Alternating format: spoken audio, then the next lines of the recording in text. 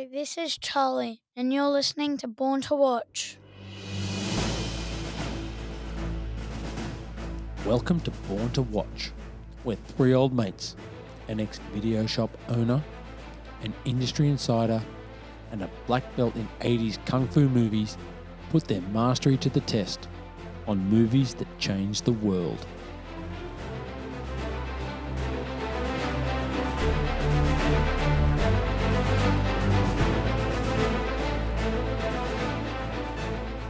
Hey there, fellow watchers. I'm Whitey, and here is another episode of Born to Watch. And we're keeping with the female-friendly fare. Hell hath no fury like a woman scorned. An amazing Amy Elliott Dunn epitomises this statement. To everyone, they were the perfect couple. Amazing, one might say. But you didn't have to scratch far below the surface to find the truth. This week we dissect with a sharp box cutter David Fincher's Gone Girl, starring Ben Affleck and Rosamund Pike. And let's meet the team. The G-Man sitting opposite me. How are you, mate? Very good. Good evening, everyone. Good evening, Morgs. Been a big week in the suburbs. Has it? Oh, mate, a lot of stuff going on. Very positive feedback from last week from the Kick-Ass Credit song. Yeah. A lot of feedback. Yeah. Few people coming in. Might be a regional tour up and happening. Yeah.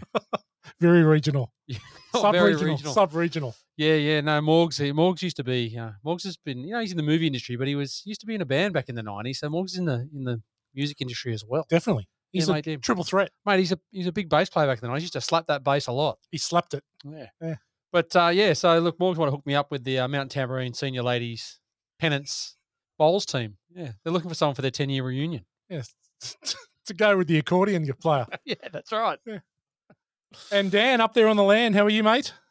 Yes, big week on the land. Very dry up here on the land. I don't know what it's like down in the burbs, but we need at least 80, 90 points or it's going to be really difficult soil conditions for us on the ranch in the future. So we don't say millimetres up here, we say points. It's primary producer talk. Yeah, we got that.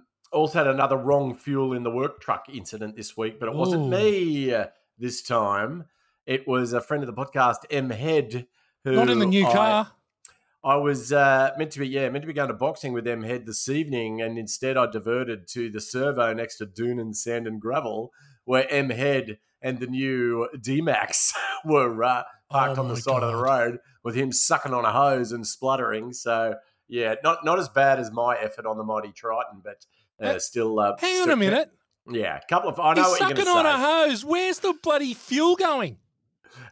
Well, I don't know if there's any law enforcement authorities listening to the podcast, but we did try and get into a fuel canister, but then we just let it fucking spray into the car park because it was too hard. So, but we got it. It was very, very little fuel compared to when I ballsed up a few weeks ago. So, but yeah, anyway, it can happen to anyone, even a couple of guys from the land, salt of the earth, primary producers can balls up and stick the unleaded in the diesel tank. So, look, don't beat yourself up in the suburbs down there.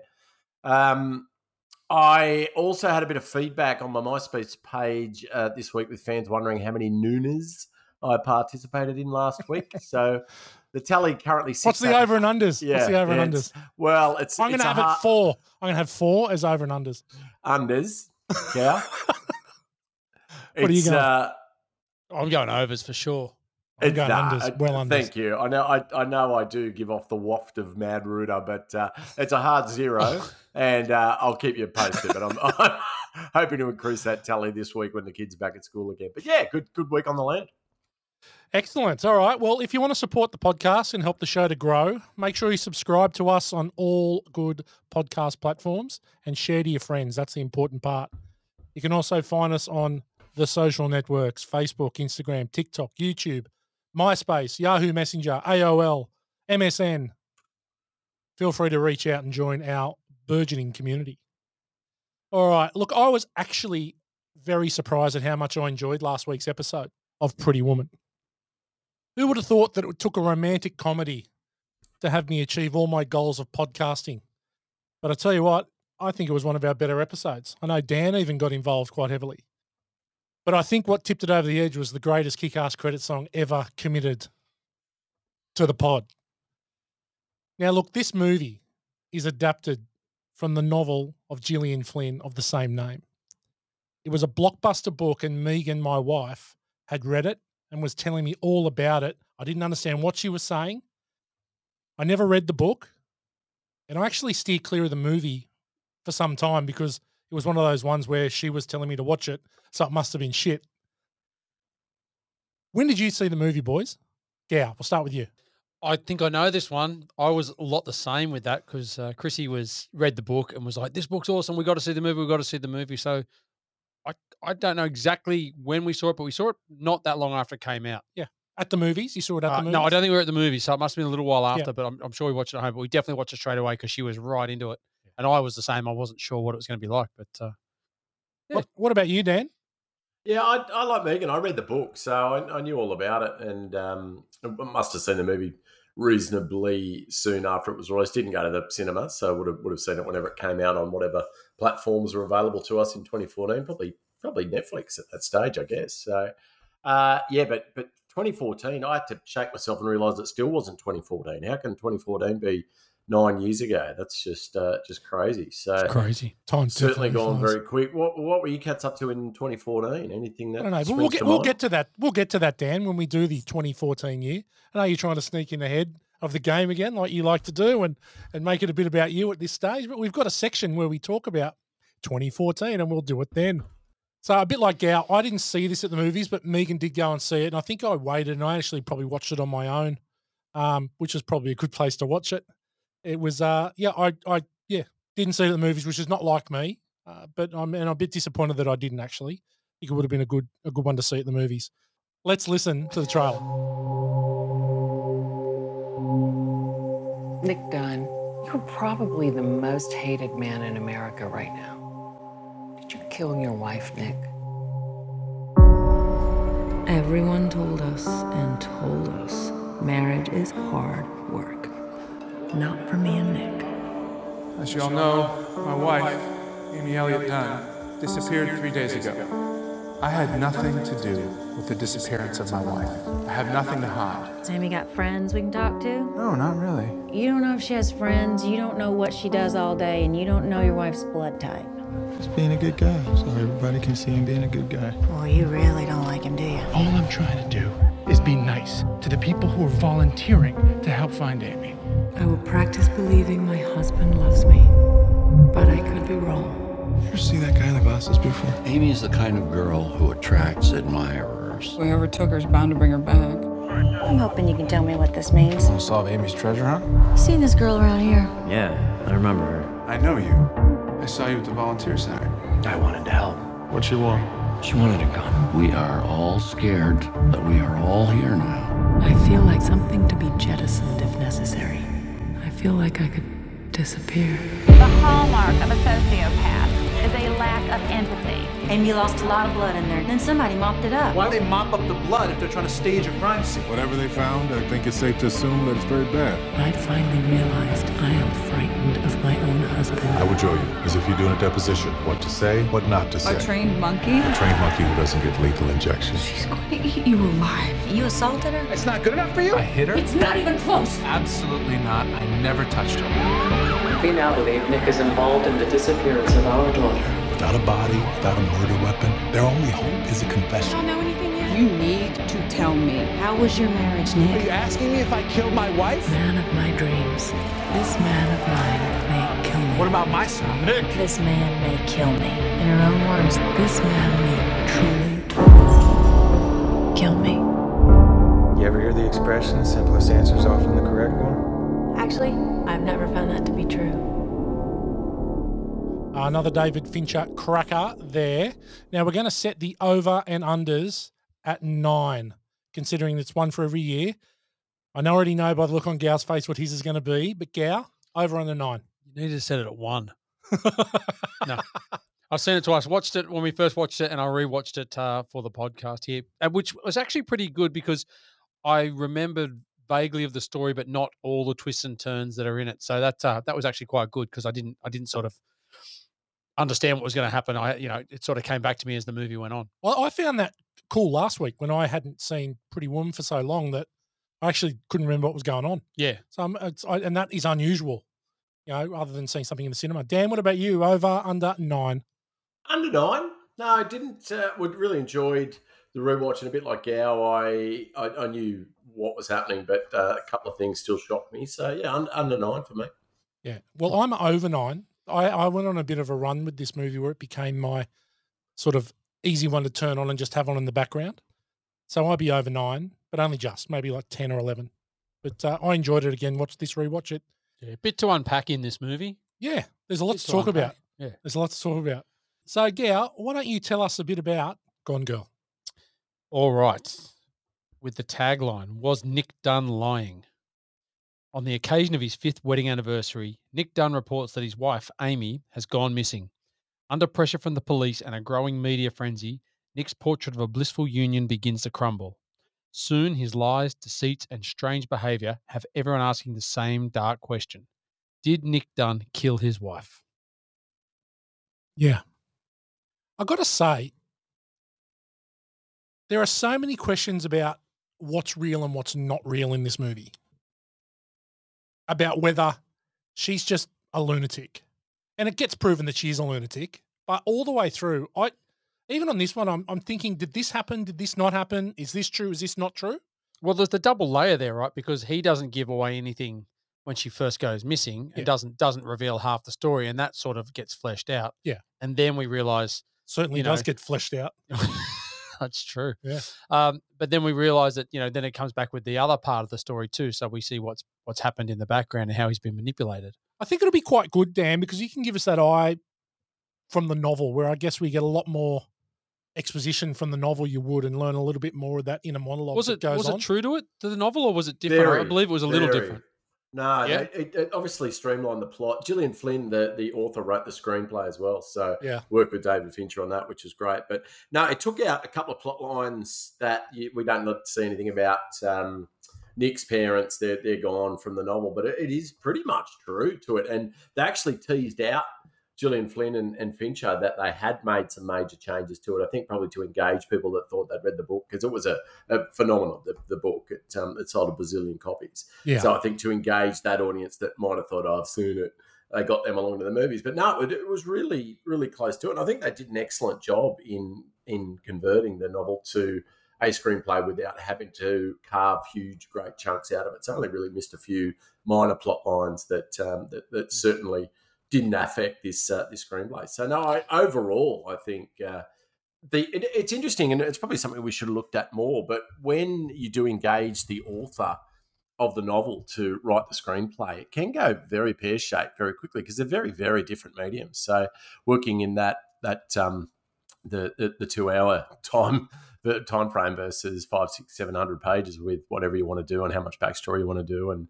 it's definitely a different writing process. And there's very few novelists that make great screenwriters, and vice versa. So yeah, I can't remember what the fucking question was, but that's no, all you I have to covered say it quite about this. well. Well, there's been a couple. Like there's been one, I guess, novelization to screenplay which springs to mind of an excellent nature, which was Mario Puzo's The Godfather. That was excellent. He wrote the screenplay for that. But then there's been many duds. And one I can think of off the top of my head is Jaws, where they actually enlisted Peter Brenchley to try to write the screenplay, and it was awful. It was awful. So they had that was just written on the fly, essentially Jaws. So wow, you've got to be careful. Yeah, I think they're just too close to the yeah, they're too close to it. David Fincher did hundreds of hours of filmography on this movie, then cut it all down. I don't know if that's just his process or whether that's 500 hours he filmed. Yeah, something like that. Yeah. But I don't know if that's his process or whether that's just part of they're trying to get the right story. Yeah, it was 500 hours, and the production went for 3 weeks and 79 days. It was 3 weeks and 79 days, which is it averages about 5 hours of film a day, which is massive. Like it's a huge commitment. Yeah, he pushed the actors to the limit. I mean, that's up there with what Morgs does when he's working. Absolutely, like workaholic. 5 hours a day. Definitely. All right, let's move into critical thinking. So this is a good one. IMDb rate this at 8.1 out of 10, and it actually ranks number 184 in the IMDb top 250.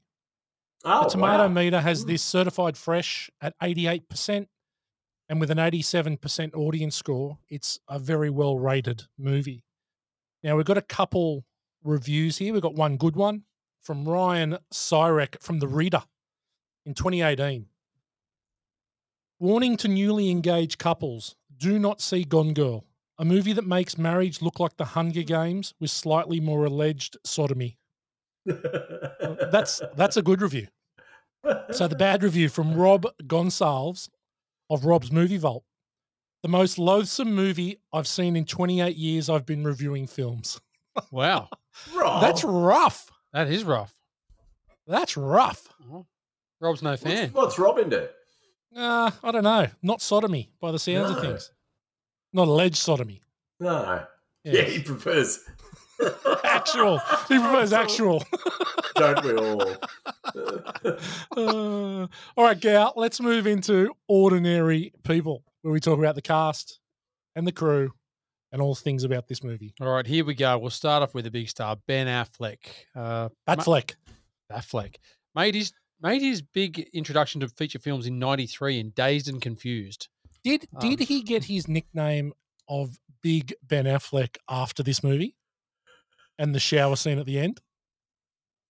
In Days of Confused? I don't know.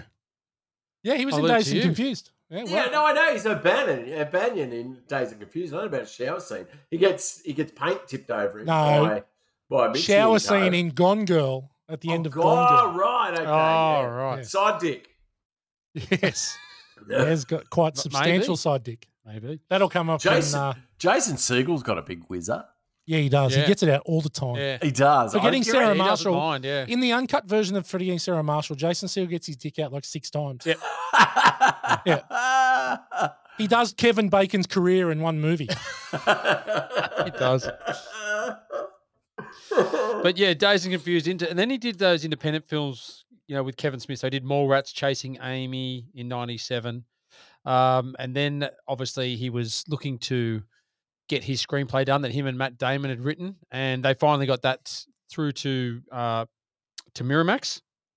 Originally it went to Castle Rock. It was picked up by Castle Rock, but Castle Rock wouldn't give them the creative Control that they wanted.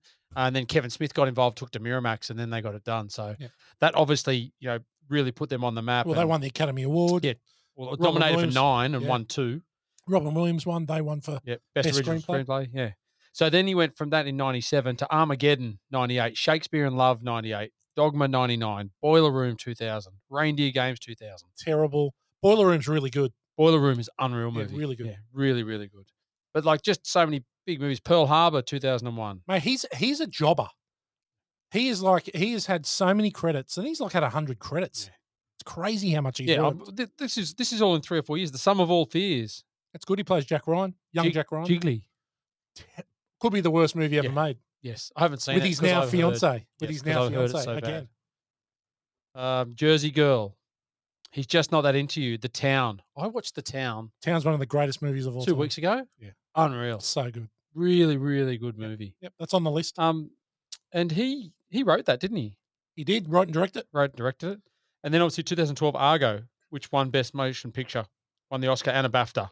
Yep. And he got Best Director in that as well. So, but then Gone Girl, and then obviously the Batman and Superman movies. Terrible. He's a good Batman though. Yeah, he's good. I think he's a good Batman, just in bad movies. Yeah. The Accountant. Did you see The Accountant? Yeah. It's not great. Not great. Okay. Yeah, it's okay. Bit of action. Live by Night. Not good. Didn't you like that? Not really. I didn't mind that. No. It's a bit different, isn't it? Like it's a drama period piece. It's the old period piece where they've got the hats and shit. Yeah, in the South in the 30s, whenever it was. But look, he's got Aquaman and the Lost Kingdom in 2023, The Flash, and Air.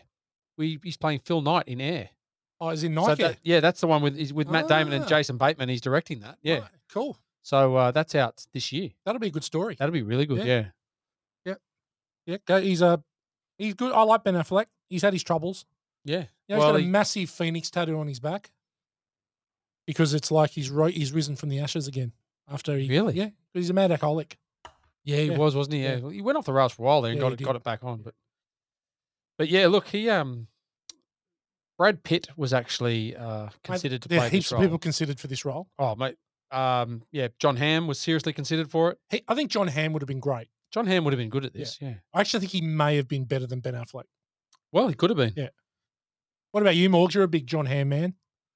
Yeah, I was just having a little moment actually watching the movie in my head with John Hamm in it in the role. Yeah, In the 2014. shower scene? The shower It was, scene. you wouldn't have been able to do as good side dick as Affleck, but no, 2014. John Hamm was smack bang in the middle of Mad Men, which was the prestige That's why you had to TV turn as it it down. gets. So Yeah. but I'm with you guys. I think that would have been, if not a better film, definitely an equal. John Hamm would have been excellent. Could have done the nuance. So what I really liked about Ben Affleck's performance, though, was it you brushed over it a bit, in looking at his filmography, but this guy fell off a cliff as far as like Geely and Jersey Girl, and he had some absolute shockingly bad films. And meanwhile, his private life was splashed all over the interwebs when he was his first time going around with J-Lo, and he just came across as a big tool bag. So he was stone cold there for some time. So it wasn't really until looking at probably coming out, and this film was probably one of the first that really started him back on the straight trajectory to back to the top of Hollywood. So I'll take a bit of a look into this in film school for F-wits this week. Where you're right. Like the early noughts, he's no good, but then The Town, and then obviously Argo in 2012. That's where he started. Gone Baby Gone. He directs Gone Baby Gone, which is a cracker. That's right. No, he comes back strong. I mean, you could argue with the Batman, he's gone again. So it's definitely been a bit of a topsy-turvy ride for Ben Affleck. But no, this was definitely a great period for him, coming off the back of The Town and into Argo. But interestingly, John Hamm was a top contender for the role of Batman in Batman vs Superman. A bit of sliding doors with those two. Yeah. He's got the chin. Yeah. He's definitely got the chin. But Ben Affleck directed him in The Town as well. So he was in that with him. He plays the FBI agent. Yes. Real cock. All right. Rosamund Pike made her feature film debut as Miranda Frost in Die Another Day in 2002. The worst James Bond of all time. The one with the snow and the windsurfing, parachuting, surfing scene with Pierce Brosnan. It's horrendous. Not good. No, she was only 23 when she made that one. Yeah. But look, Pride and Prejudice 2005, Burning Palms in 2010, the autobiography of Whitey's life. Right. Wrath of the Titans 2012, Jack Reacher, good movie. Good movie. I watched that the other night. Yeah. Watched that the other night. Yeah. Gone Girl, then the Negotiator. Yep. In 2014. 2018, I should say. Not the Kevin Spacey, Samuel L. Jackson one. Yes, the other one. And then she was in State of the Union, which was a TV series. She won an Emmy for that. 10 episodes she did of that. She's a pretty good actress. Yeah. She's very good in this movie. She's got a very difficult part, I think. Oh, well, she's got to play two different sort of characters, doesn't she? Yeah. She does that change really well. Yeah, there's so much going on under the surface. Yes. She's very, very good. But yeah, beat out Alicia Silverstone and Sophie Ellis-Bextor for the role in Die Another Day. And for this role, she beat out Natalie Portman, Charlize Theron, Emily Blunt, Olivia Wilde, and Reese Witherspoon, which we'll get to later. Yeah, Reese Witherspoon held the rights, right? Yeah, that's right. This is where I think Reese Witherspoon went on a tear where she essentially held the rights for nearly every single book, because she holds the rights for so much stuff. Well, that was it. Well, she wanted to play this role, and then she sat down with David Fincher and realised she probably wasn't the right person for this role. I think they made a really good choice. I think it's good that they didn't go with someone like a Natalie Portman or someone with a high profile. I think it's good to have someone with it's a bit unknown. Yeah, no, I think it worked well in this. Yep. She's good. I like her. Neil Patrick Harris. Barney Stinson. Doogie Howser. There you go. Two of the biggest pop icons in the last 40 years. Yeah. And he plays both of them. Yep. But look, first movie was Clara's Heart with Whoopi Goldberg in 1988. He's a true triple threat, Neil Patrick Harris. He's stage actor, he's singer. a quadruple threat. Yeah. He can do everything. Yeah. He's very, very talented. Yeah. Magician. He's a magician as well. Oh, mate. He's got everything. He's legendary. Wait for it. But yeah, look, Starship Troopers in 97. Oh, my God. As the general. When are we doing Starship Troopers? Oh, cracking movie. We've got to do that soon. But yeah, A Million Ways to Die in the West. Oh, mate, he sings that song about the moustache. You got to have a stash. That's right. Oh, my God. Seth MacFarlane is the man. But yeah, look, there's a few other people in this movie. Obviously, Kim Dickens as Detective Boney. She's amazing. Yeah, she's really good in this movie. Yeah, she's excellent. She's been in quite a few movies. She was in Great Expectations. She's a dropper. 98 with Ethan Hawke and Gwyneth Paltrow. Zero Effect with Bill Pullman and Ben Stiller. Mercury Rising. Yep. That's Bruce Willis. Bruce Willis and Alec Baldwin. Girls have penises and girls have vaginas and boys have penises. From Kindergarten Cop. That's the kid in Mercury Rising. Is it? Yeah. Oh, really? Boys have a penis and girls have a vagina. But yeah, she was on Deadwood. Did a heap of stuff on Deadwood for 3 years. She's in The Blind Side, and then Fear the Walking Dead. She's done quite a few seasons of that as well. She was in Tremor. She's been in heaps of stuff. Yeah. She's a good actor. She's excellent in this movie.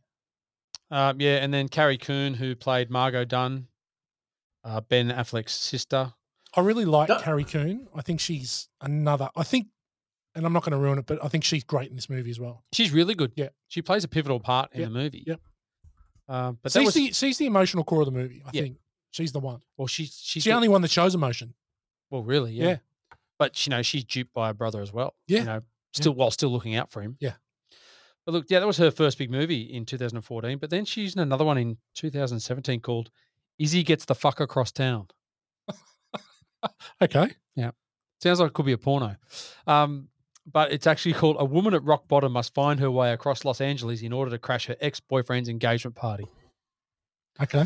Gives you an idea of what that movie might be like. Yeah, fair enough. But she was in the third season of Fargo. That's the season with Ewan McGregor. Yep. She's in The Sinner. She's excellent in The Sinner. She's in the new Ghostbusters Afterlife. Yeah, she was in Afterlife. Yep. She plays one of in the Avengers. She plays one of the Proximus, the Thor's or Thanos's henchwomen. She's so good. She's amazing. Yeah. She's actually married to Tracy Letts, so he's Jack McKinney on Winning Time. Remember the coach? Yeah. That's right. her husband. Okay. There you go. But apart from that, look, we got Tyler Perry as well. Had a smaller role in this as Tanner Bolt, the lawyer. He's good in this too. Yeah, he's good. Yeah, he's good for the role that he has. He's more known for being a director of all black ensembles. The Medea. Yep. Films All the and stuff, Medea ones. There's heaps of them. Dresses up as a woman all the time. It's directed and produced so many of those. He's one of the most. I think he's one of the richest or highest box office earners. Yeah, because he's just done so many movies. Yep. He's in Don't Look Up as well. Very niche. And plays Alex Cross. Yes, he played Alex Cross as well. Yeah, and apart from that, just Emrata. Why do I know you'd want to? Oh my God, bring her up. Well, look, Emily Ratajkowski. It's her first acting go, and she steals everything. Steals the movie for you. Steals the movie. Yeah. This is it. And I know we'll probably get to it and listen to this, but she came very highly recommended by Ben Affleck. She came highly recommended. Yeah. And if I was Ben Affleck, I'd be highly recommending her to David Fincher as well. But yeah, anyway, that's the cast. We'll leave it there. Yeah, no, you don't need to go any further. What about the box office scale? How did it go? All right, here we go. So 167.7 million domestically for a total of 369 million worldwide on a $61 million budget. Yeah. So it was a blockbuster. Yeah. And mate, pull back a lot of money. I mean, that's huge. I got to say, 2014 is a good year. Yeah, mate, it's not the best year, but it's a good year. Well, here we go. And look, we've done some of I'll call this a later movie, but let's look at the top movies here. And grossing movies. Transformers: Age of Extinction, 1.1 billion. Terrible. The Hobbit: The Battle of the Five Armies, 940 million. It's the best of a bad trilogy. Guardians of the Galaxy. Amazing. The Hunger Games. Yeah, Mockingjay Part 1. Yep. Maleficent, 758 million. X-Men: Days of Future Past, Captain America: The Winter Soldier, The Amazing Spider-Man 2. So the first 9 movies in that year are all franchise movies. Yep. It's not until you get to Interstellar at number 10 is the first original script. That's Chris right. Nolan, brilliant, made nearly $700 million as like an original. Well, Gone Girl was number 19, but American Sniper was up there too in number 13. It's a good movie. Yeah, good, really good movie.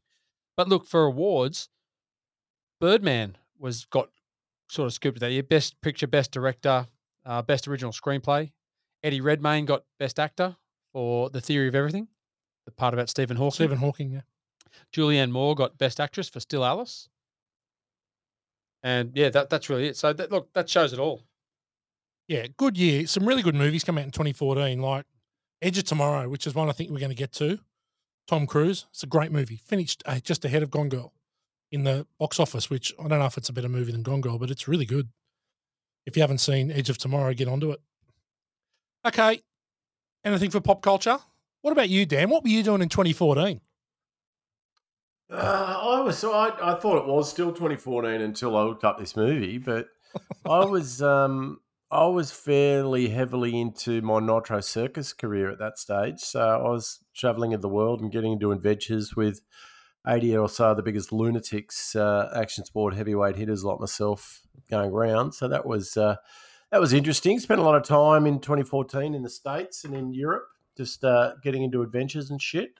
But I thought, for me, 2014, you mentioned movies, and I don't know that I agree with the first 10 that you mentioned in that 2014 because they were all franchise fucking movies that just made me snooze. But you did mention a few in there that were definitely good. But for television, I thought actually 2014 was quite a good year. So the original True Detective was released in 2014. Yeah, with, that was good. Great Matthew series. McConaughey and Woody Harrelson. So, which was, and looking at the subsequent goes in at True Detective, which were pretty shite, that was bloody excellent. But other, like House of Cards was having a good run there. Did you guys get into BoJack Horseman?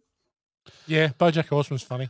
Yeah, it's really worth funny. Worth a look, F-Wits, if you have an animated series. Will Arnett voices a washed-up horse actor. It's hard to explain, but check it out. Fargo, where Tim from The Office was starring in that Fargo at that time. Parks and Recreation was going strong. Do you guys get into The Leftovers? No, not really. Carrie Coon stars in Leftovers. Yeah, look, it's really it's another one. The book was outstanding, and it's really difficult because it's I don't want to spoil it because it is worth looking at if you come across it, F-Wits, but it's really hard to finish off that series well. So after setting it up, it's a bit like Lost. Remember Lost had everyone tantalized for 5 or 6 years, and the ending was just completely shit. It was all just a dream. Like, give me a break. Like, you've invested that much time and energy into watching a series, and then they just ham-fistedly finishing off. It wasn't a dream. It wasn't a dream, but I think they were in purgatory. Sorry, I meant they were in purgatory, but it was... Yeah, but it's the same thing. It's the same thing. It was a cop-out, is what I'm saying. Yeah, like, it was. I was a ardent Lost follower. Yeah. And was on the edge of my seat for all the seasons and got to the end and was like, right on, okay. No, really poor wind-up. But anyway, what do you do? Yeah. But and then we talked about John Hamm, but Mad Men was very much into its... into a really superb season in 2014. So I don't think I saw as many movies as you cats did in 2014, but I was certainly locked in heavily into several TV shows, and that took up a lot of my time. There was a really good TV series which came out, which is from a book from Guillermo del Toro called The Strain. It was Guillermo del Toro and a guy called Chuck Hogan wrote a vampire trilogy called The Strain, and the series came out. It's not bad. The books are great. Did you remember those books? Vampire stuff? Remember the books those books we really excellent. like that trilogy, the Passage trilogy. Yeah, the Passage. Yeah. Did they ever? The third one was rough. I didn't finish it. Did we? Yeah, I didn't finish it. Did it end up coming to the screen? They made a TV series. They made a TV series with Zach from Saved by the Bell.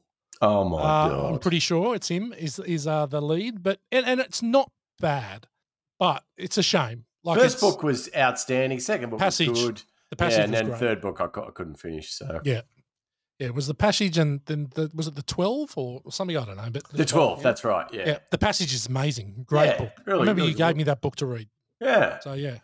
So yeah, 2014. Yeah. I got a bit of music culture, Morgs. I know you like the Aussie singles. I do. So I got you this for 2014. Number one. I'm going to go through a couple of songs here.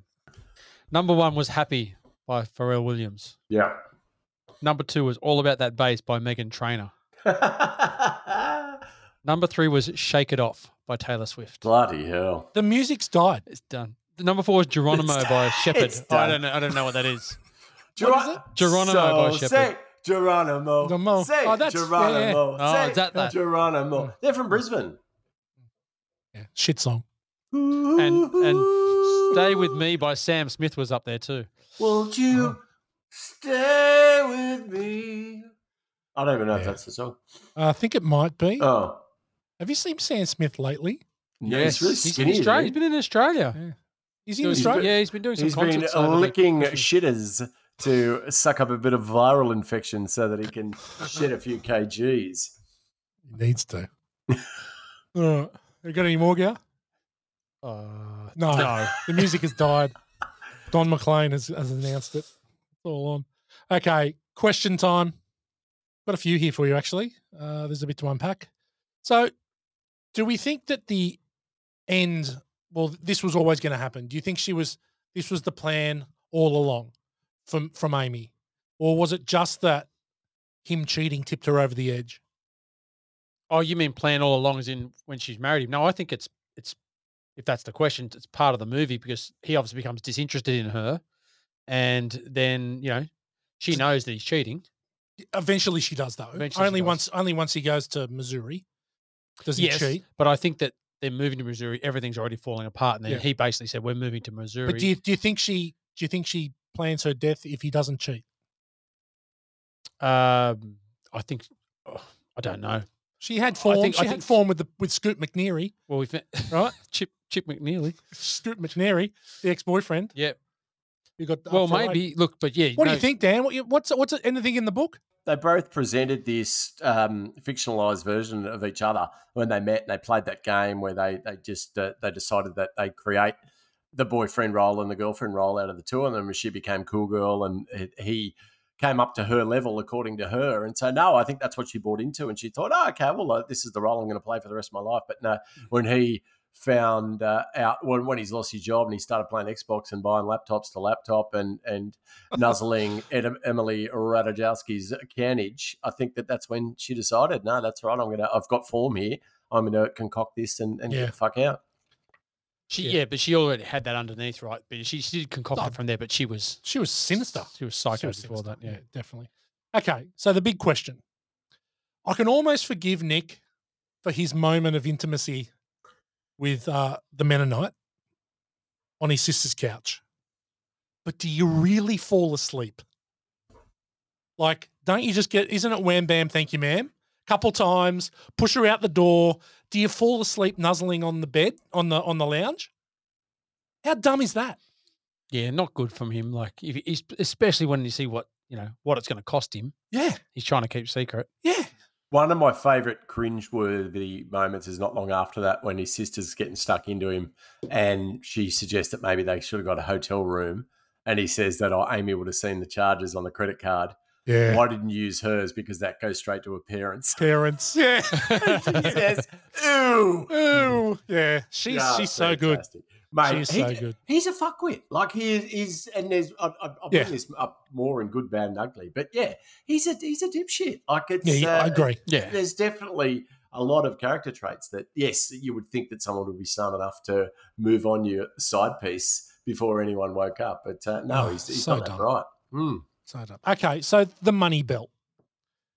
So when she drops it, surely when she goes back to her room, she's splitting the money, she's hiding the money, she's not just carrying it on her.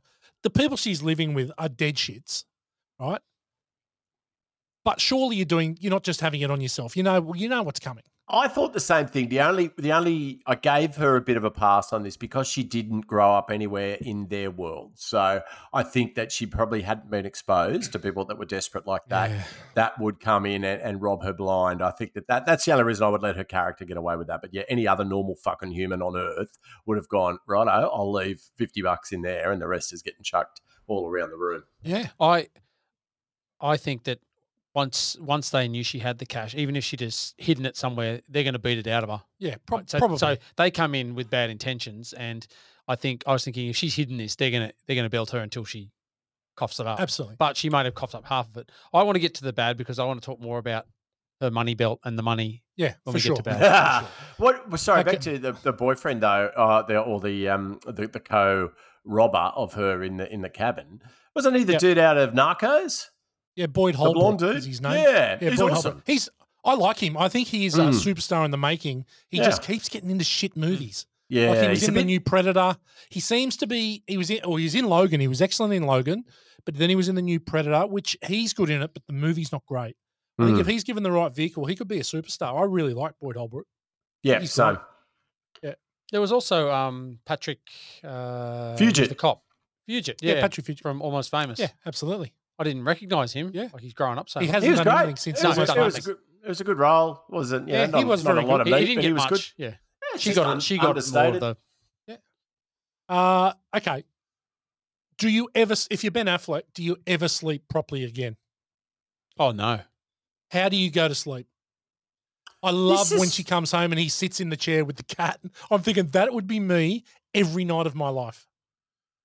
This is one of the bits of the book and the movie that I really liked and it just shows that they're both fucked up narcissistic units. So he goes through all this shit, and yet it takes just the tiny bit of influence, and he's like, "Oh, okay, I'm going to hang around now." Like, yeah, he knows exactly that old mate died with a box cutter, and that other old mate was framed for rape and had to go on a sex offenders register for the rest of his life. Old Scoot McNeary. Yeah, it's.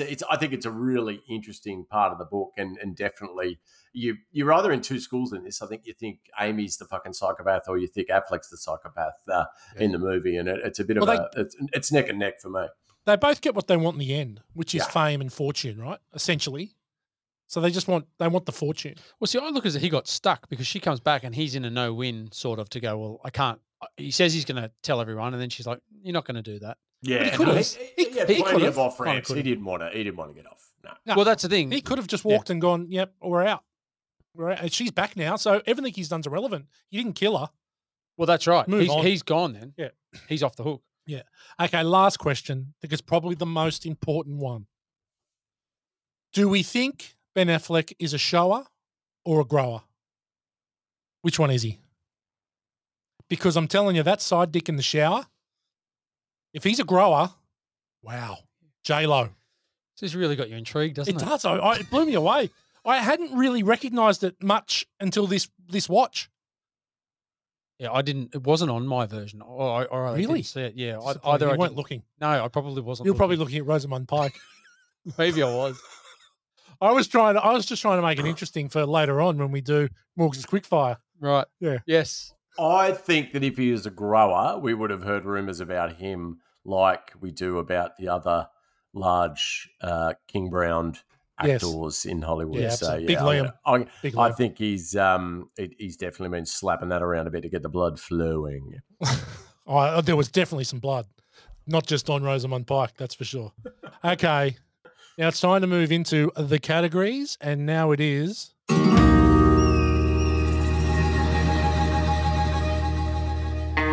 the good, the bad, and the ugly. We're going to start with the man on the land. Dan, what do you got for good? Good. I've actually written down good for good. Rosamund Pike, Ben Affleck, David Fincher, Kim Dickens, Patrick Fugit, Tyler Perry, Gillian Flynn. The score, Trent Reznor and Atticus Finch, especially when old mate Doogie Howser gets killed with the Stanley knife. I really, really good parts of this. I thought that all of the talent were excellent. You singled out Kim Dickens earlier, and I totally agree. I've been a big fan of hers for a long time. Loved her in Treme, especially. I thought that everything was cast brilliantly, and particularly the score was good. So lots and lots of good for me. Yep. What about you, G-Man? Look, yeah, cast was really good. I like the double twist. We hit on it earlier. I did like the way they did that, where you're thinking Ben Affleck is the biggest dick in the world here, and all this stuff that he's done is coming unraveled, and then you realise that she's in on it. And the fact that they don't wait till the end of the movie, but then they twist it again when she comes back in. So I remember watching it the first time and thinking, wow, that's a good double turn in here. I quite like that. Some more stuff on that in bad, but excellent. But yeah, I did like that double twist. Yeah, it's very clever. And the way they handled it. Yeah, I think Kim Dickens as Rhonda, and what a name, Detective Rhonda Boney. Yeah, good name. Carrie Coon as Margot Dunn are excellent. Yep, both of them for different reasons, but are excellent. And I agree, the whole cast is great, but I think they're standouts for me. I love the bit when Amy returns and they're in the hospital, and Boney looks at Nick and says, what do you think? And Affleck looks at him and goes, pals again. And she goes, well, yeah, now that I know you didn't kill your wife. Yeah. Right. I'm just like, that is so fucking good. So slick. Fincher is just incredible. This book must have been a nightmare to adapt with all the time changes, different perspectives. Must have been so difficult. And it's so seamless. What he does is so seamless. It's actually not difficult to follow, where it really could have been I think in less hands, you can get lost in the twists and the turns, but he's just so good and just it's so subtle what he does. I think that's it. You know, when they twist it, because halfway through they turned it, they go through Nick Dunne's side, and then they go to Amy's side, and that handles it really well. Yeah. And I guess that's what I was getting at, because they turn that back and you go, oh, okay, I see all this stuff was going on behind the scenes that you didn't know about, that you're getting that second view of. I had the score as well. Every Fincher movie, the score is next level great. I love the Sharon Sheba interview. I love the aftermath of that and the back and forth between Margot and Nick, where they're like slapping the high fives, and he's like, Amy brings that out in me, and she, I think that's really cool. I thought what was really good was that Tanner Bolt believed him from minute one, right? And maybe just because he's a lawyer and he's going to defend him and he wants to believe him, but straight away, there's no question about it. He's believing that his wife's a psychopath. Oh, he went straight on TV and goes, he's got a case. Yeah, Call me. Straight basically. Away. I just love the return when he whispers, "You fucking bitch." Yeah. And seriously, Desi's Lake House, could it be the best house ever committed to cinema? It's pretty good. It is unbelievably good. He had a lot of cameras up in that place. A lot of cameras. Yeah. Mate, he's a freak, and we'll get to him later. Coming soon. Desi the freak. All right. Well, what about bad? And we'll start with you, Gow, seeing you're chomping at the bit. Hit me. Yeah, a little bit, because I like the double twist, and this movie goes for 2.5 hours. 2:39. 2:39. And then the whole storyline at the end. So they spend all this time setting it up. They go through what Nick's done or allegedly done, and then what Amy's done. And we know that she's manipulated all of this. And then she gets back and the cops just believe her, and she says, yeah, this stuff happened. And it wraps up fast. And it just gets wrapped up. So we're 2.5 hours of movie, and it gets wrapped up in 10 minutes. And Boney's trying to throw a few points at there. And that's everyone great. Just goes, I love that. Yeah, and they all just go, no, she's done. And they didn't explore any of that. And everyone just took her story on word. And they didn't seem to go back and check Barney Stinson's house for. But she only films the one scene where she pretends to be raped and then the camera and that. And it's, I found that. Surely they go back and watch all the other stuff. There's days of it. And he says to her, with the first day we got here, they would have seen her walk in. They would have seen that he wasn't there any of the other days. And she says that he kidnapped me straight away. Like, where was she for that? Like, all of that is just unexplained. So to me, it's just like they've spent so much time setting this up, and then they just covered over all of this so quickly. Yeah. It does get wrapped up really fast. It does. The other part of it was, and getting back to the money belt, what was her whole plan? Now, originally I know that she said she's going to blame for all this, then she's going to kill herself. I'm going to find myself washed up on a beach. And then she decides, no, you're in the wrong, and I'm going to make you pay, and why should I? And she decides not to. She takes the she's winning because she's winning. Because she's winning. Yeah. But she only had a few $1,000s in cash, however much she had in the money belt. And when they take that offer, she's like, that's it. Rings the ex-boyfriend. But was Desi always the play? Well, maybe. So I think Desi might have always been the play. It was just brought forward. So I think that she was gonna. Okay. He was next on the list. The Lake House. She was going to kill him anyway. Sort of get or maybe just move on to the next and use him for his money or whatever. Because she's destitute. She got no money. Mum and Dad took the money. Well, I know, but that's what I mean. Because she took her name off the list, and she had the money, and she was obviously going to keep that money until it ran out. And then I don't know what her plan was. She's plastered all over the TV everywhere, and she's going to try and somehow get back into society. So that was, to me, it was sort of not explained, and maybe that's what she was thinking of doing. But I know that I'm pretty sure if I ever go into hiding, I'm going to have to do more than dye what little hair I have mousy brown, put a pair of glasses on, and wear a fat suit. The fat suit's bad. I've got the fat suit in bad. It's a bad fat suit. And she seems to put on, like, for her, probably 15 kilos overnight. Yeah. Just because she's eating cheeseburgers and chips in the car on one trip. She goes from being like a size 4 to a size 20. Yeah, they kind of accelerated that part too. But yet again, one of the timing things that doesn't quite add up. Yeah. Anyway, that's my bad. Okay, what about you, Dan? We mentioned it before, Affleck, how fucking dumb he was with a lot of his decisions. But the biggest fucking as if you would moment for Affleck was when he's out the front of the bar and he decides that it Oh would my be God. a good idea to pash Andy with her Unbelievable. big carnage out the front of his bar. Like it's a little town. He's known as the owner of the bar who's got a misso down the street. Like, yes, I mean the guy's a dick and the character's a dick, obviously. But that combined with his decision to let Andy sleep over were definitely proof that he wasn't the brightest of fiends. But what about the smile at the vigil? Like, who smiles? Yeah. When you're getting your photo taken in front of your missing wife's photo, like you don't smile, and then you don't take a selfie with some low-hanging fruit cougar that's obviously just after a bit of side dick, and to cook her in a lasagna, and then he's trying to, I want it back. Sorry, mate, you can't put the fart back in the ass once you've let it go. Like, you're done. And hence the debate: who's the biggest knob in this movie? Is it Amy or is it Nick? It's agreed. It's a healthy debate. That's my bad. Okay, I've got Desi in general. Okay, he's a needy fuck. I'm not going to pressure you, right? She's gone through all this stuff, and on night one, he's like, I'm not going to pressure you, but you've come back to me. Chill, Desi. Chill. Yeah, he was creepy weird. He was creepy weird, right? Then, when the play's on and she's like within 3 days and she's back to herself, what will make you feel better is dyeing your hair back, becoming who you were, the person that I remember, right? When she says, let's go to Greece, and he says octopus and Scrabble, I want to reach through the television and headbutt him to death. They are not the two things I'm thinking about. When a 10 is going to me, let's go to Greece, I'm not thinking octopus and Scrabble. I'm not thinking about talking about opera and all these sonatas. No, I'm thinking about the world-class vagina. Desi is the pits. Yeah, Desi sucks. Desi sucks. Okay, yeah, a very small role, but a very odd character. Not much development there, is it? So you just did they say much earlier in the movie about him and his weird? No, they weirdness? just talk about how she broke up with him, and he sort of went a bit psycho and was sending him, the art of letter writing. We've not forgotten the art of letter writing. No, that's because you're a dick, Desi. Yeah. You're a stalker. I do like a bit of the pretentiousness. It's it does strike a chord, but yeah. When they first come in the house, he picks up the iPad and he's like, Netflix. And I'm like, shut up, Desi. Yeah. He's an all-time pad. I love the lake pads house. all time. Yeah, he's worth a box cutter for that lake house. I'll give you the tip. Okay, I'm going straight into ugly because I've just mentioned it before. Yep.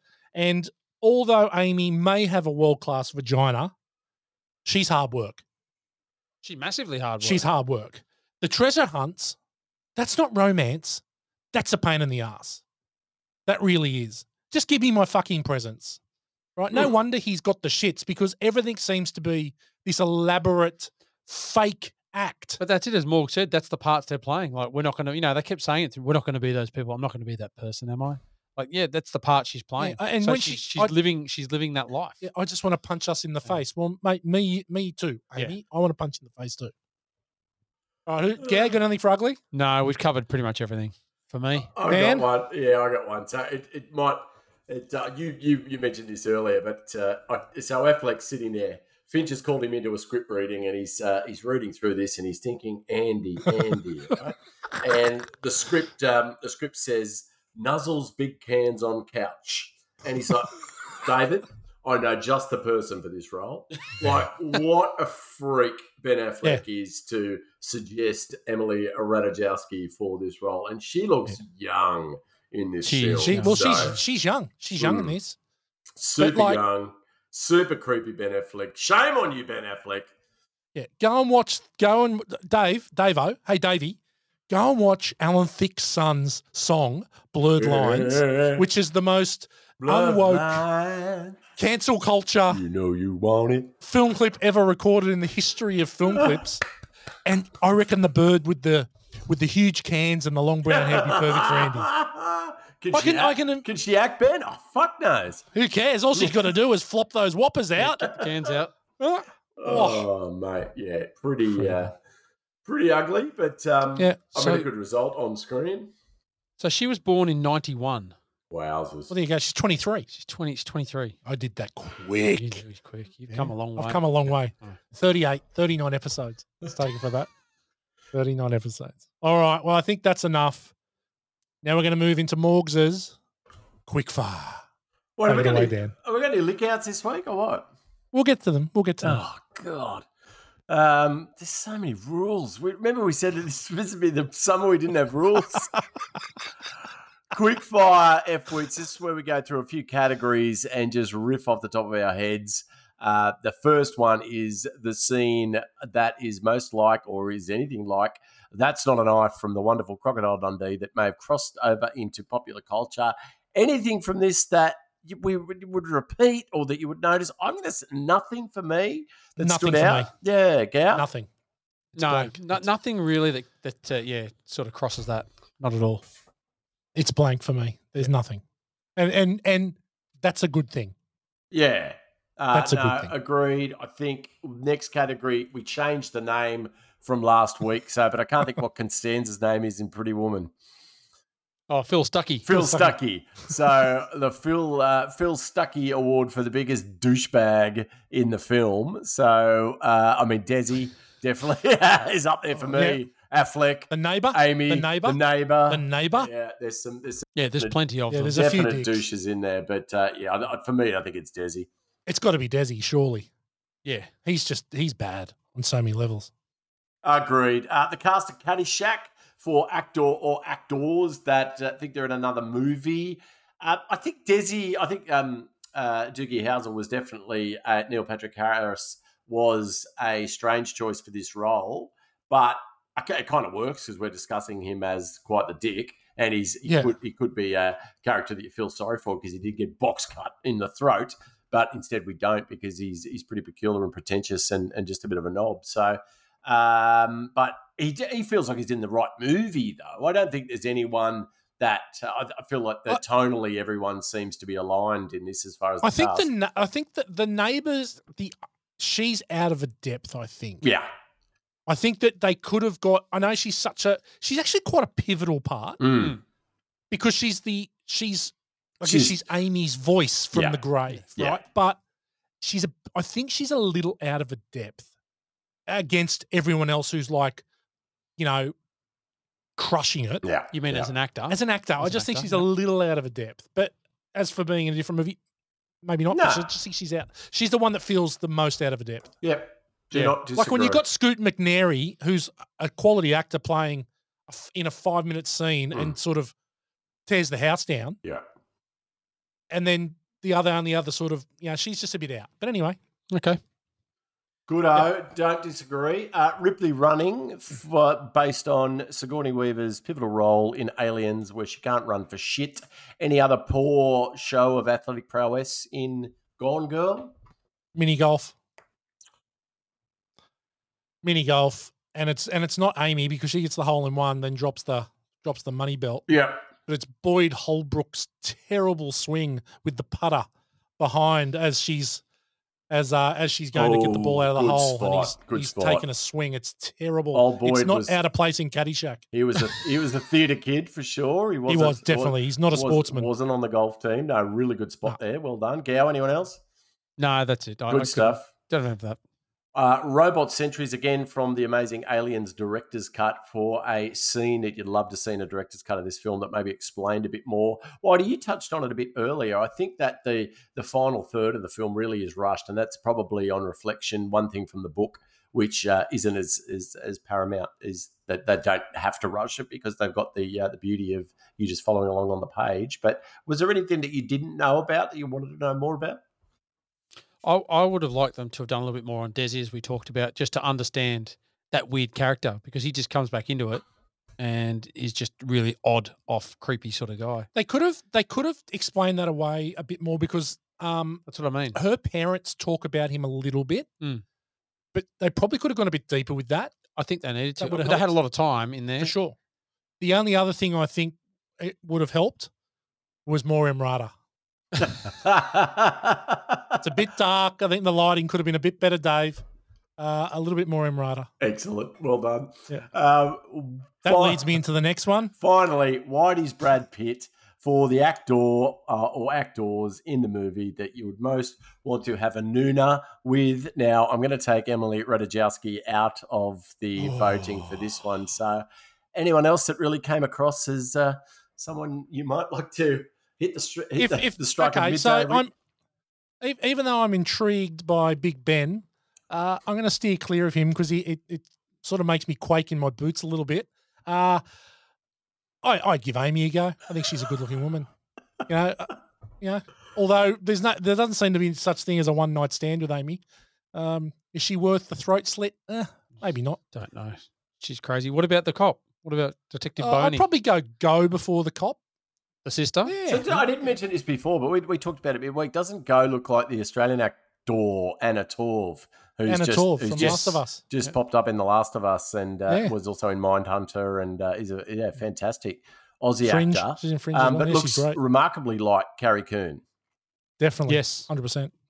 But yeah, good call. I think that there's definitely some good-looking humans on both sides of the spectrum in Gone Girl. So yeah, plenty of Whitey's appreciative glances, especially Benny's side dick. So good stuff, boys. Thank you. That's quick fire. Well done, Dan. Another cracking segment. Now we're going to move into Gow's favourite of the night. Listen to this. Well, what is that? That's the hourly dong. Take it away, Gow. Am I up? You're up. Straight away. Where are you going to start? Oh, look, I had a couple of things here, but we already sort of covered Reese Witherspoon, and she had the rights to the movie, and then was going to star in it, but realised she wasn't the right person. The bar restaurant, after this movie, that became a real restaurant, and is still there in Missouri. So obviously gained a bit of notoriety or a bit of acclaim out of this, but yeah, that's still a restaurant exactly on the spot where it was. Another quick one was that the character of Nick was supposed to wear a Yankees cap in one scene, but Ben Affleck is a Red Sox fan and refused to wear it, so they had to compromise on a Mets cap. That's the closest he could get him. Yeah. Well, and I've got to go back to old Side Dick, but this was Ben Affleck's first full frontal nude scene, and Fincher demanded that it happen. He said, "Nah, you've got to get it out. It's going to show your vulnerability, and there can be no secrets." So he was like, "Yeah, whatever," and you can understand. He spent a few minutes in the trailer before moving up the staircase. He was in the cat's bedroom first. So it's just like it was with the fluffer. It was like after a game of footy. You got a bit of footy dick. You just need to get a bit of blood back into it before you have the shower. I think did we talk about this a few eps back? Ice hockey dick is the worst dick of all of them. It'd have to be. It'd have to be. Yeah, I may have told this story previously, but me and Gow on our travels, Gow, I remember when we were in Canada and we played ice hockey with the Williams-Lager Rustlers that night, and you and I had been practicing, so we thought we were pretty good. Well, at least we weren't complete muppets on the ice, but unfortunately we spent the evening drinking like fish before we got on the ice and just made complete canuts of ourselves. But after the game, I remember just stripping off in the change room as everyone did, and the stench from all the hockey gear was just like, it was footy times 100. But I remember nuding up because I was so drunk and I was quite fine, and looking down, and there was this little thumbprint staring back up at me. And Morley Wilson looked at me in the eye and then looked down at my cock, and it was like George Costanza in Seinfeld. I was like, no, this isn't it. It was horrendous. It was like a belly button. It was horrendous. It was the mushroom from Hangover 2. So, yes. Anyway, ice hockey dick. It was okay. Well, you spent a lot of that summer nude anyway. So. I did. Oh, they were good times. That was just in response to the hockey dick, just to show that it actually wasn't that. Hey, guys. Look, guys, it's not like that. Hey, guys, look at this.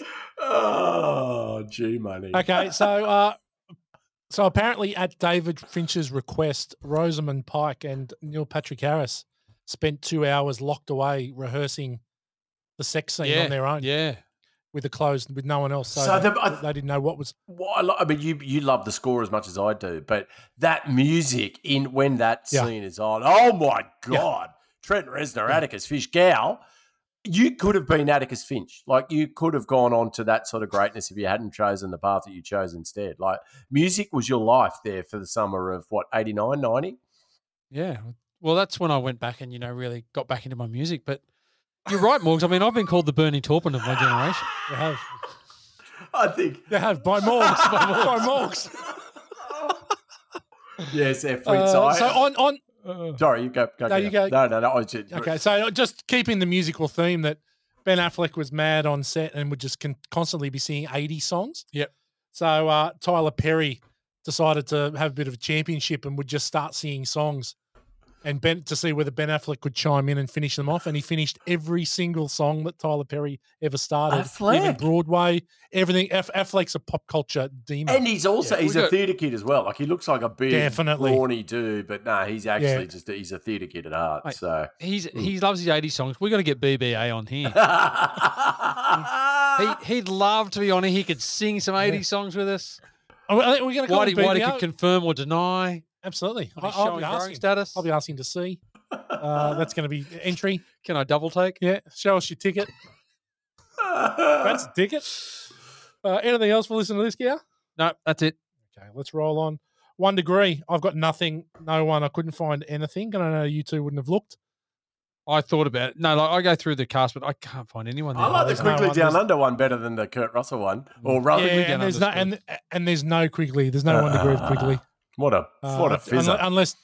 Unless David Fincher was the best bar grip on Quigley Down Under. So Fincher actually had an interesting. The best bar grip. He did start in Industrial Light and Magic, working on Spielberg flicks and with George Lucas back in 1983. So it is likely that he may have come across some of them tangentially via Industrial Light and Magic, but then he moved into video clips and then he became Fincher. So there you go. Did the motels and all of that in the video clips, didn't he? Yeah, he did. Massive video music producer.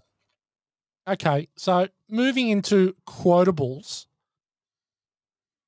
there's not a heap there. Like, to be honest, there is. There's a lot of.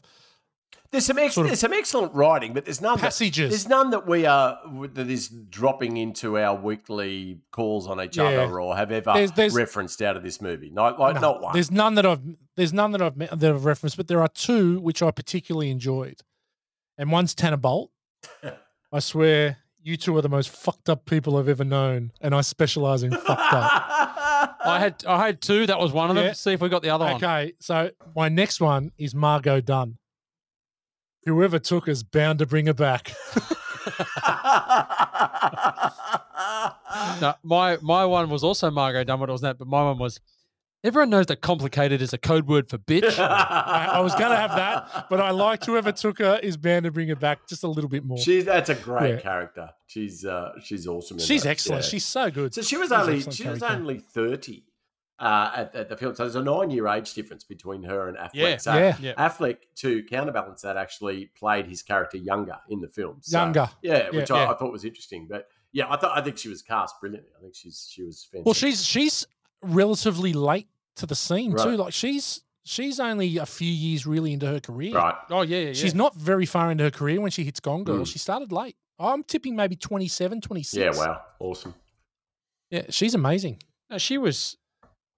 Yeah, this was her first big movie. Yeah. And she hadn't done a lot before she hadn't that. done much before. When I looked it up, she hadn't done a lot of things. Okay, let's move into Dan's favourite segment, Film School for F-Wits. Yes, F-Wits. The G-Man, he touched on it earlier, that when he went through Affleck's filmography, he probably didn't pause just to realise how stone cold our mate Ben was there for a moment, which got me thinking about the biggest comebacks in Hollywood history, or definitely of recent times. So I've got 3 actors, including Benny Boy, that I wanted to look at that went super ice cold and took a bit of a risk, actually, that they wouldn't come back, but managed to climb back up to the pinnacle of Hollywood. And the first one we mentioned a little early, but is Mr. All Right, Matthew McConaughey. So The Reconnaissance, which has become a bit of a comic aside lately as to how prevalent Matthew McConaughey's become over the last sort of decade. But he was a rom-com guy for a long time in shitty movies with Kate Hudson? Kate Hudson. That's what I'm trying to think of. Yeah, 10 Things I Hate About You. All those crappy. So he decided he was over it. All he was getting was scripts for rom-coms, and so in the late sort of noughties and early 2010s, he thought he'd take on some more interesting roles. So that culminated in winning an Oscar for Dallas Buyers Club. So he definitely made the right choice. But he said at the time that taking a year and a half off and saying no to things in some form or fashion made me a new good idea, he recalled. So he really played the game. He thought, okay, everyone is pigeonholing me in these rom-com roles. So you can think in something as fickle as Hollywood, though, where you really need to keep working and stay in front of Huge everyone. risk. Massive risk. So he's got to be praised for bringing on the reconnaissance. And we talked about True Detective, but I can't stress enough how amazing that was in 2014 when True Detective came off, because movie stars weren't doing a lot of television at that time. So it was about the same time that House of Cards came out. Another Fincher joint, by the way, and you were really starting to see premium Hollywood film actors move into premium TV roles. So this to have Woody Harrelson and Matthew McConaughey and who's the chick from Baywatch, Alessandro, what's her name? Alexandra Paul. No. In True. Alexandra Daddario, the greatest. The greatest 5 minutes of TV in the history of TV. So I think she even outs Radajowski. So 100%. Yeah. So that was. But anyway, True Detective. If you have, our great fan, Craig Plim has never been the same. No, and it's one of the very few things I do agree with Plim's on. But excellent role for her. But yeah, look, he's gone on to do some amazing stuff, and just in bit roles too. So you think about The Wolf of Wall Street. He's only on screen for 4 minutes, and he's still one of the most memorable parts about that film. So it says a lot to these guys that talent will prevail, but it's a huge, huge risk to say, no, this isn't the freeway I want to be heading down as the rom-com guy, and to come back and make it happen. So, yeah, look, he's up there. I reckon Matthew McConaughey is the bigger. I mean, look, there's other actors that I won't dive into, but Michael Keaton was similar. He went super cold, but then came back in a big way, I guess, for Birdman, which Gow talked about earlier, which swept the Oscars in 2014. But yeah, he was super cold there in the wild, but since has done Spotlight, and he was in one of your Spider-Man movies too, wasn't he, Whitey? Yeah, he was in Homecoming. Yeah, Homecoming, and he's done more Tim Burton flicks, reunited with those guys, and he's going to be he's being Batman in the new Flash. That's right, movie, which will be out next year. Yeah, so look, he certainly couldn't. He didn't parlay his 90s or 80s and 90s success into anything really in the noughties, but came back in a huge way after Birdman. Patricia Arquette was she was a huge 90s star too. That kind of fell off the radar, but came back huge for Boyhood, which we talked about. Richard Linklater's 12-year filming bit that was just incredible. So since being in Toy Story 4 and a lot of, she won an Emmy in the television drama The React and a Golden Globe for Escape at Dannemora. So she's someone that's come on, but again, I wouldn't class her as huge. Mickey Rourke is another one that was obviously massive in the 80s. Went on a massive hiatus and then come back with The Wrestler, which kind of had his second act or even third act in Hollywood. But I guess the only two that really compete with McConaughey and Affleck, or the only one who really competes, or the three of them, would be that I would loop together would be McConaughey, Ben Affleck, and John Travolta. They're the three that I reckon have probably seen the heights of Hollywood and then become completely irrelevant almost overnight, and then come back so strong that it's just incredible that their talent was re-recognised. And I guess with Travolta, we know that it was Quentin Tarantino that picked him up in Pulp Fiction, but then he just went on to do some awesome shit with Face Off and Get Shorty. And he had an incredible 10 years. He just went from absolute nowhere to... But he wasn't even wanted on Pulp Fiction. No, it was going to be Michael Madsen. Yeah, but Harvey Weinstein wouldn't sign off on him, and it almost got shelved. And it was only that Quentin Tarantino actually said, "No, we're not doing it without him." That they had a staring comp, and in the end, Weinstein backed down because he thought he was going to lose the movie. That's how close Travolta was to not getting that. Like, he didn't want him at all. Yeah. Incredible. So sliding door moment there for him, but obviously proven. Mate, what about Robert Downey Jr.? He was a star in the late 80s. I didn't include him just because I think he's been. It was more. He only went cold because he was just such a substance abuse fiend. It was more He was that, in jail. yeah, That's why. Hollywood couldn't trust him. That was the producers didn't want to put him in their films because they thought he would end up in the gutter or in jail. So I don't think Hollywood ever forgot about his talent. And they always he's talented. Always thought he was incredible. But yeah, look, it's a really good point. He definitely had a moment there where he was forced away from the from film because he was in prison. But the roles came straight away as soon as he was available again with Kiss Kiss Bang Bang. And did you say earlier? Did you say Neil Patrick Harris? Yeah, look, because he kind of did too. Because after Doogie, he struggled. He struggled to make the jump to male actor or to and you said it, adult actor. He's a quadruple threat. Like this guy is he's a director, he's a singer, he's an actor, he's a dancer. He's just incredible. And he did a lot on stage. He's won numerous Tony Awards. For his performance. So look, I think that again, yes, he went super cold, maybe on celluloid, but he had that backup of being an incredible theatre star and musical theatre star. So that's again why I didn't jump onto him. But Affleck, just to round it off, we touched on it, but yeah, he went from the incredible heights of Good Will Hunting and being in that new sort of Brat Pack with Days of Confused and a string of sort of early Hollywood, the newcomers that were around, I guess at a similar age to us. So it was around that sort of 91, 92, 93 that we were introduced to Affleck. And then he obviously Good Will Hunting sent him to the stratosphere. And then unlike Matt Damon, he went for the cash. He just went into Blockbuster City and just thought, Pearl Harbor, Armageddon, I'm having some of that massive cashola. And then got a little bit too cute. And then basically went Daredevil, Jersey Girl, Geely, which was just flop, mega flop. And combined with his presence with J-Lo in the tabloids as their combined namesake that were the absolute, you couldn't turn on a computer or jump into New Weekly at the time at Sloane's house without seeing Ben Affleck and J-Lo on the front cover. So, yeah, it went super cold, and it took his talent to rise through as a writer, as a director, as an actor to come back. And I think that at the early 2010s when he did The Town, he did Gone Baby Gone with his brother, which was awesome, and then as far as Argo, just took him again to the stratosphere. And since then, unfortunately, it's only been him as a good actor in the Batman DC absolute travesties that I think it was a brave choice for him to take on the Batman role because the fanboys of that particular genre that everyone loves, the comic book movies, he was always going to get dissed regardless. And I think he made a reasonable fist of it, but unfortunately the films just suck balls.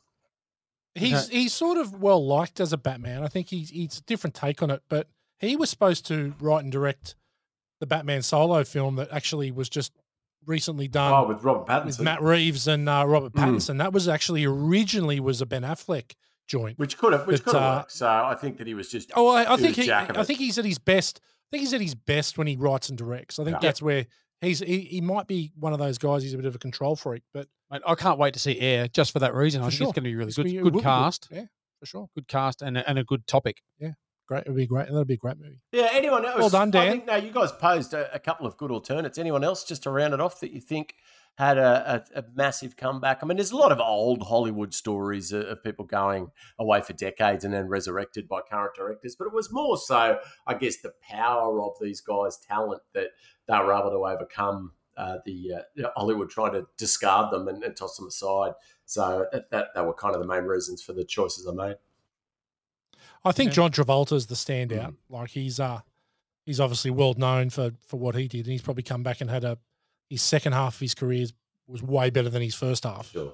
And he had some hits in the first half, but yeah, no, I think you covered most of the bases. The other one I'd say is Rob Lowe, because he had heaps of movies when he was younger. Then he had the sex tape scandal. Yeah. And that took him out for a long time until he came back. So West Wing, I guess, really brought him back in a massive way. So that was one of the first premium prestige TV juggernauts, the West Wing. I still haven't completed it. Have you guys finished it? No, I watched a lot of it, but no, I never. I got into the second series, and I just, and everyone just says you got to stick with it, but who could be fucked? Yeah. All right. Yeah, well done. There we go. All right. So don't go too far away, Dan, because strap on your singing shoes and move to the podium, please, because Daniel is up for Stan Bush kick-ass credit song. Tell us a bit about it, Dan. Well, I agree. I mean, Gow is Bernie Taupin in my eyes after last week's effort.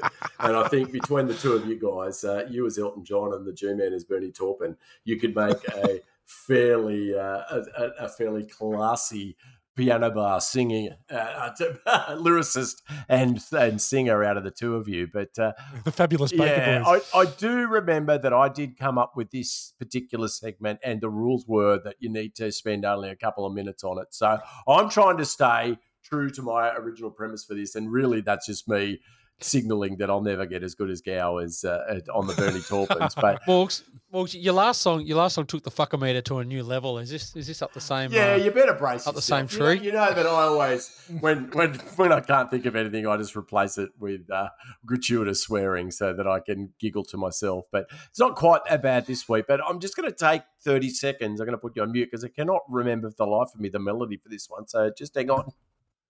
I reckon it's going to sound like all the rest of yours. Morgs, just get this in your head.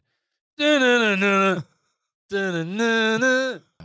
All right, I think it's going to be all over the shop. I really like the lyrics, but I can't remember the melody, so I'm just going to go for it. Now, I'll say the title at the end because, unfortunately, the title will give away the song. So, anyway, this is my Stan Bush kick-ass credit song for the week.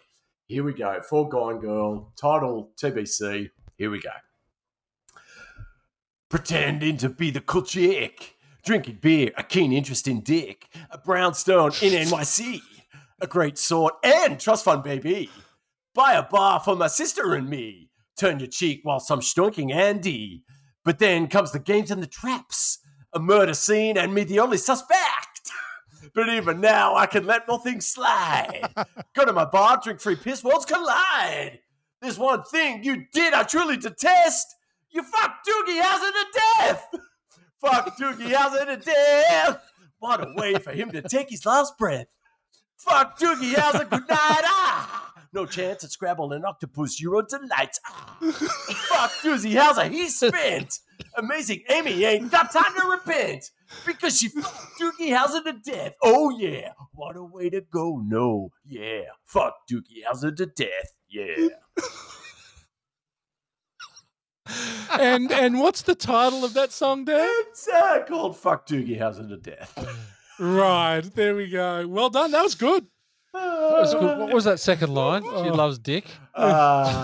Drinking beer, a keen interest in dick. A keen interest in dick. Pretending to be well done, Morgs. Well done. That was very good, Daniel. Well done. Gow had a little bit of a moment over here. I had to put his microphone on the mute. I thought he was going to have a heart attack.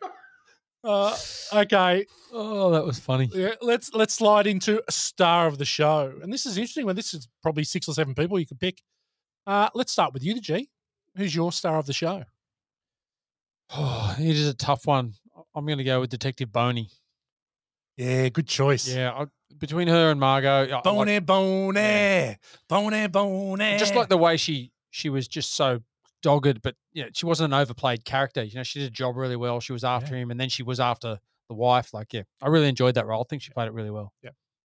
What about you, Dan? Yeah, I'm going to give it to Rosamund Pike. I think that this was a very difficult role to come across. I mean, this is essentially a mashup of every psychological illness that you could possibly put together, from narcissist disorder to every other one in the book. So yeah, I think she was excellent. I think the whole cast was excellent. I think obviously David Fincher and the production team for putting them together, and Gillian Flynn for writing the bad boy. But Rosamund Pike just stands out as central to this flick and an amazing performance. Yeah, well, good call. Very good. Yeah, look, Dan, I think every time we do a David Fincher movie, it's hard not to give it to David Fincher, but I'm not going to. I'm going with Gow here. I'm going with Kim Dickens. I'm going for She's great. Boney. I love her. Yeah, she's fantastic. This watch more than anything, I was into her so much. She was so good. She's so open-minded in a face of something that is so obvious that he's killed his wife, but she's not willing to admit that. And it's not until she's faced with the most critical proof that she then turns. But she's still willing to be open-minded the whole way through. Yeah. And she's so I loved her. I think she was so good in this movie. very good She's character. so, and same as with Margot. I think those two, Margot's the emotional core of the movie, but I think it's really Kim Dickens that drives the plot. Like she's the one. I thought she was great, but it could have been anyone. It could very easily been Rosamund Pike, easily. Okay, so I really enjoyed Gone Girl. I've seen it a few times, but I seem to pick something new up. This time it was Kim Dickens. Like that was a surprise for me about how much I really enjoyed her performance. So a really good choice, I think, and one I think we all enjoyed. But before we get to the rank bank, we're moving into a new category, Dan. Yeah. We tried this last week, but if you like this, what else to watch? So if you like this, what would the Born to Watch team suggest that you watch the other? So I guess for me, and I'll go first, but psychological thrillers was the name of the game for this one, and it really made me think of a young Matt White at Ringamal Twin, right, watching Fatal Attraction as a 10-year-old or 11-year-old or whatever you were. But no, that's not what I'm going to recommend. So there's two flicks that are out of the back of this, not necessarily the same, but just ones that this reminded me of as far as great psychological thrillers. First one's The Machinist with Christian Bale. Wow. Yeah, so Strangles, this is for you, mate. Go out and check it out. Like, an incredible film. I'm actually going to watch it this week because it just made me think of it when I was thinking of this segment. So a huge physical performance from Christian Bale. The guy looks like Nixon when he's just going through his Mona's phase, having Betty's burgers with lettuce leaves instead of buns. But yeah, he must weigh about 50 kilos, Christian Bale, in this flick, but just an incredible performance and just a bit of a mind bender, and wait for the end for the twists, and just an incredible film. So the other one that this made me think about with such a talented cast in a psychological thriller film was The Talented Mr. Ripley, which again, great movie. If you haven't seen recently, revisit. It's a snapshot of young Hollywood stars about to just cut absolutely sick. Everyone from Matt Damon to Jude Law to Gwyneth Paltrow to Philip Seymour Hoffman to Cate Blanchett. Just this incredible cast that they just captured lightning in a bottle for the film, and just an incredible movie. And again, in that real psychological thriller subgenre that is worth a visit. So yeah, they're my two. I reckon The Machinist and The Talented Mr. Ripley. What about you guys? You got anything, Are we moving on? I think you could say The Sixth Sense. Yeah, that's a psychological thriller, and it's sort of a bit of a slow burn like this one, where it's sort of coming around. You're not really sure. I mean, if you don't pick it, yeah, for sure. I think it's another movie like this where once you've seen it and you know what's going on, you're not going to get the same reaction out of it because I think it becomes a different movie though. I think you can. It does. It's a bit like when I watched Shutter Island. Yeah, and I knew once you know the twist. Well, that's what I mean. Yeah, once you watch it again, you can't unknow what's happening. So the first time you watch it, you get that real wow. But after that, you know what the twist is, right? Yeah. So, what's cool about The Sixth Sense, though, I think, Whitey, you touched on it, then you can, once you know the twist, you actually just spend the film trying to trip them up to see where they may balls it up, which becomes a film within the film and something that's quite awesome. So, no, I agree, Gow. That's fair enough. That's a great watch, even if you know what's going on. Okay, I've got three. First one is Fracture. Oh, yeah. Ryan Gosling, Yeah. Anthony Hopkins. Excellent. So Ryan Gosling plays a lawyer. Anthony Hopkins plays a man who's accused of killing his wife. And it is brilliant. Good flick. Really, really good. Actually, very similar tones to this movie, like very similar tones, and well worth watching. I think it's on Netflix. So have a watch of Fracture. You won't be disappointed. It's great. The other one is Prisoners with Hugh Jackman. Oh, I haven't seen directed by Denis Villeneuve. Ooh, no, I haven't seen it. Okay, well, Morgs, this is one for you this week. There's some homework for you. Hugh Jackman plays a father whose daughter is kidnapped, and he spends the movie trying to track down his daughter. Jack Gyllenhaal, Paul Dano, Terrence Howard. Paul Dano's in it. Paul Dano. Yeah. Melissa Leo. It has got Melissa Leo plays an incredible character. Holy moly! It is Jake Gyllenhaal. It is great. It is so good. It is so heavy.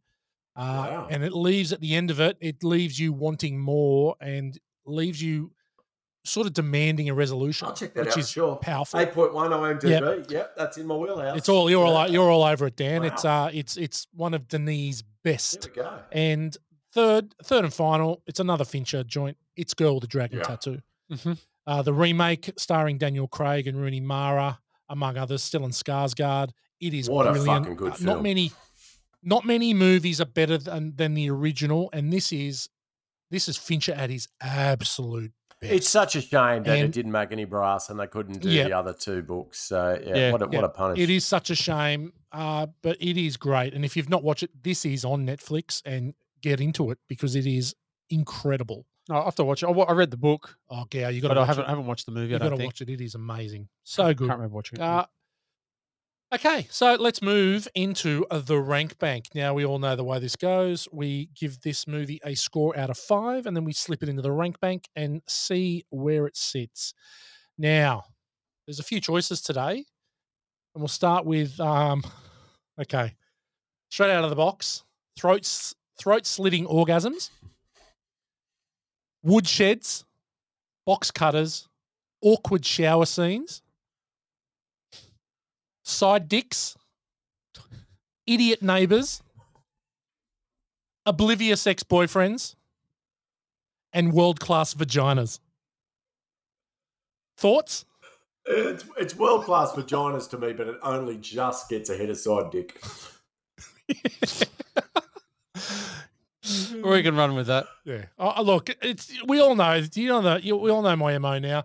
The one that I think's going to win goes last. But and to be perfectly honest, I just threw side dicks in there as an ad lib. Yeah. It's not on the sheet, but it's been we've said side dick about 17 times. Actually, we've said side dick more times than they said hooker in Pretty Woman. So we'll just put. It's been a real theme for the movie for you tonight, hasn't it? Yeah, oh, mate, it's blown me away. It's blown me away. Okay, so we've got world-class vaginas, and we'll start with you, Dan. How many world-class vaginas are you giving Gone Girl? There is nothing bad about this film. It is super entertaining. It's David Fincher at the height of his powers. It's Ben Affleck doing a great job. It's something that mirrors kind of Ben Affleck's personal life as well. Like you kind of like this guy, then you hate this guy, then you kind of like this guy. So I think he was very well cast. It's 4.5 world-class vaginas for me, and encourage you to go out and watch it if you haven't yet. Fucking do it, F-wits. Very well done, Morgs. That's high for you. That's a big score, That's a big Morgs. score for Dan out of the blocks. Gow, what about you? Yeah, look, good movie. Great to rewatch it, especially since I wasn't sure how it was going to pan out after not having seen it for a while. As we said before, I think they wrapped it up too quick, or they didn't explore a lot of that in the end. So it's 3.25. Sorry, 3.5 for me. 3.5. Wow, G-man, bringing the mean down. Okay, I loved Gone Girl. I love David Fincher. He hasn't really made a bad movie, apart from Benjamin Button. No. I had this scored at 4. Then I heard Morgs is 4.5, and I'm now sitting on the fence. But I did change my score before he scored to 4.25. I'm going to stick with that. So I'm going to give a 4.25 world-class vaginas. This movie is excellent. It's eminently rewatchable, and I will visit it again. This shall not be, in the great words of Daniel Mark Morgan, Marie Kondo. This will see another day on my television. Absolutely. It is excellent, and if you have not watched this movie, you need to do something about that sooner rather than later. Now, Gow, let me just move this over so you can have a look, and you can tell us where Gone Girl sits in the rank bank. You'll certainly fucked his average, G-man, with your appraisal of this film. All right, we have Gone Girl at 4.08 WCVs. Right above Predator at 4.06 Ugly Motherfuckers. And just below Wolf of Wall Street at 4.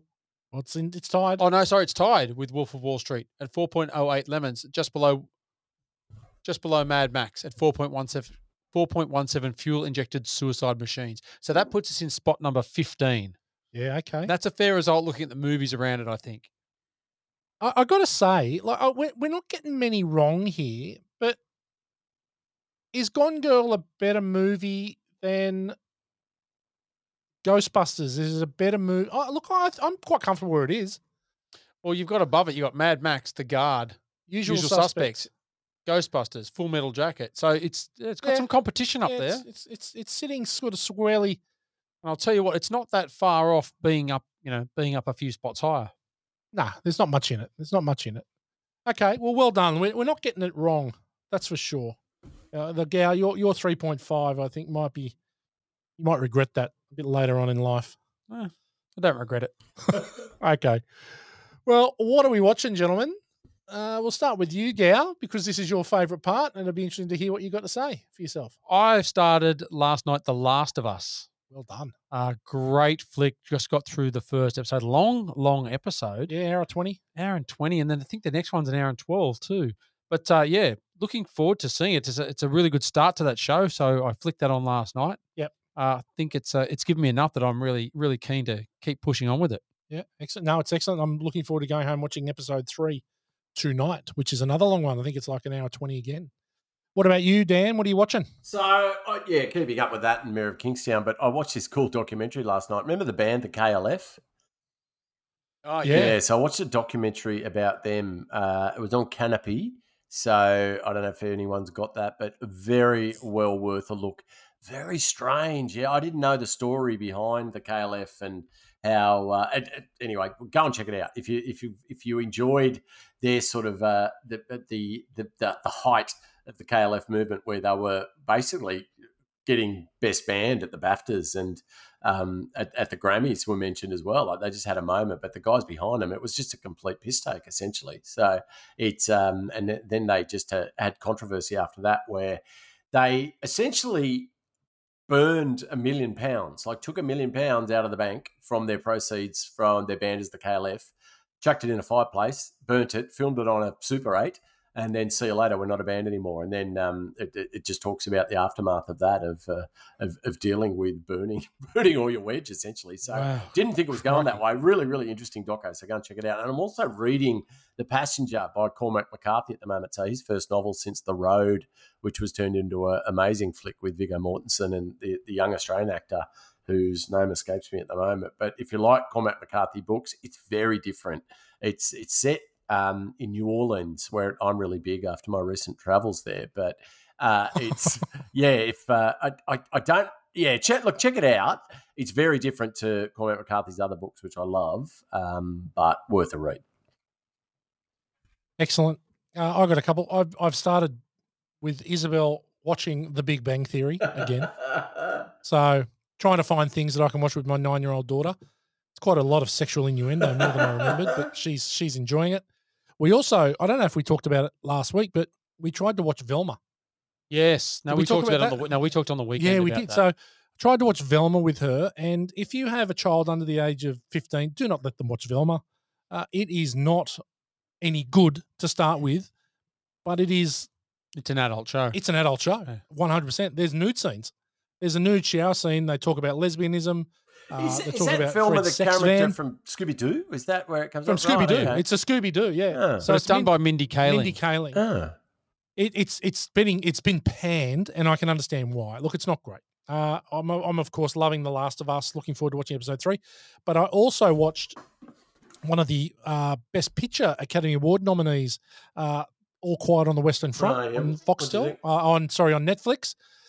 The new German movie, which is obviously the third iteration of it, and it's amazing. Yeah, okay. So it's well worth a watch. World War One, brutal, unbelievably filmed, great performances, and really worth a watch if you can spend 2.5 hours reading subtitles. It's well worth it. Okay, so that's going to bring us to the end. Good episode. What do you reckon, Gow? Great episode. What are we doing next week? I'm going to make a captain's call here because we didn't talk about it before. But I don't think that you will be disappointed.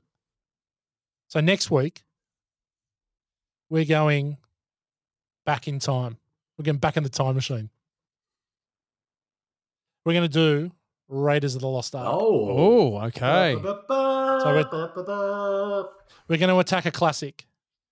Raiders of the Lost Ark. Steven Spielberg, Harrison Ford. Karen Allen. It's a great movie. Yeah, I loved this when I was a kid. Yeah, it's going to be interesting. I watch this semi-regularly. I've watched this a lot, so it'll be interesting to cast the critical eye over it this time and just see what we come up with. Yep. Oh, that's a good one. Looking forward to that. So Raiders of the Lost Ark next week, and I think then after that, we've got a few in the bag, which are going to be pretty special, I think. But anyway, that's it from us this week. I've really enjoyed dissecting with the box cutter, Gone Girl, and get into it. So from me, it's bye for now. Bernie Taupin, out. You fucked Doogie Howser to death!